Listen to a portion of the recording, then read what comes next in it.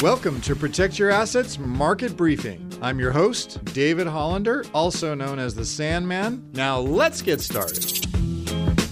What does the Fed decision mean for markets?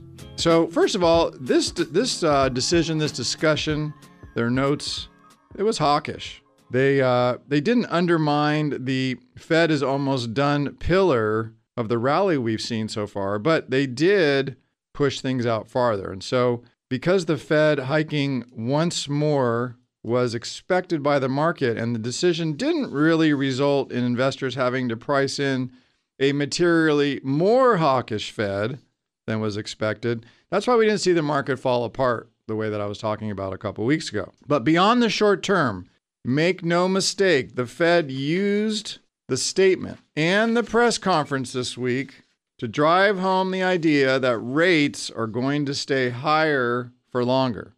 And that creates a problem for stocks because once the Fed signals it's done, that's when the market can start to have some more momentum. But until that time, we're going to continue to suffer higher rates or potentially slower growth. And these could cause just more economic pain. So those environments aren't good for stocks, and that should keep valuations on the market anywhere from 17 to 19 times earnings. What do I mean by that? Well, if we're saying 19 times earnings, $240 a share, that gives us $45.60 on the upside. But like I just said, we just closed at a lower rate.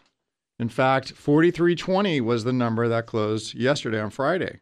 So you're looking at a 17 to 18 times multiple on the S&P, which is much more likely. And so with the Fed meeting behind us now, the next meeting's not until November, there's two primary events that could cause more pullback, another 5 to 10% potentially, and those are the following. First is growth.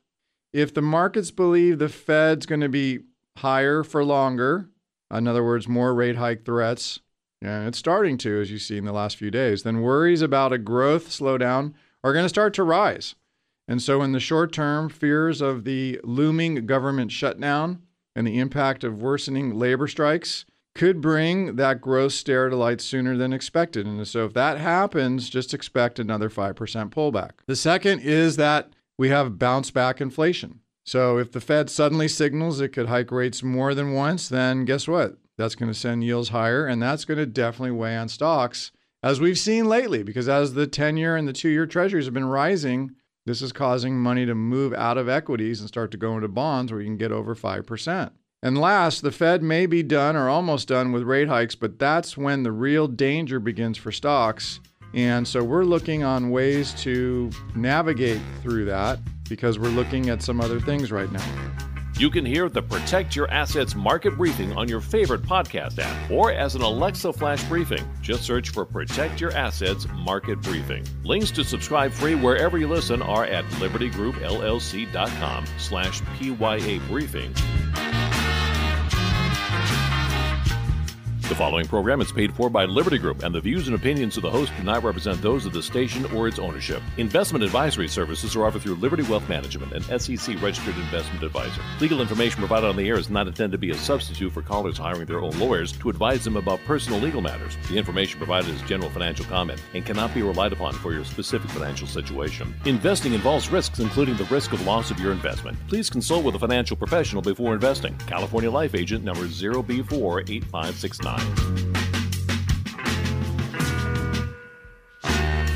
You're listening to the Protect Your Assets Radio Network.